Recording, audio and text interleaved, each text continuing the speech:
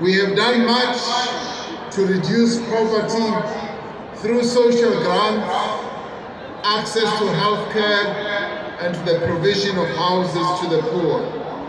However, if we do not end poverty, then we need to create much broader, if we do want to end poverty then we need to create much broader economic opportunities for our people.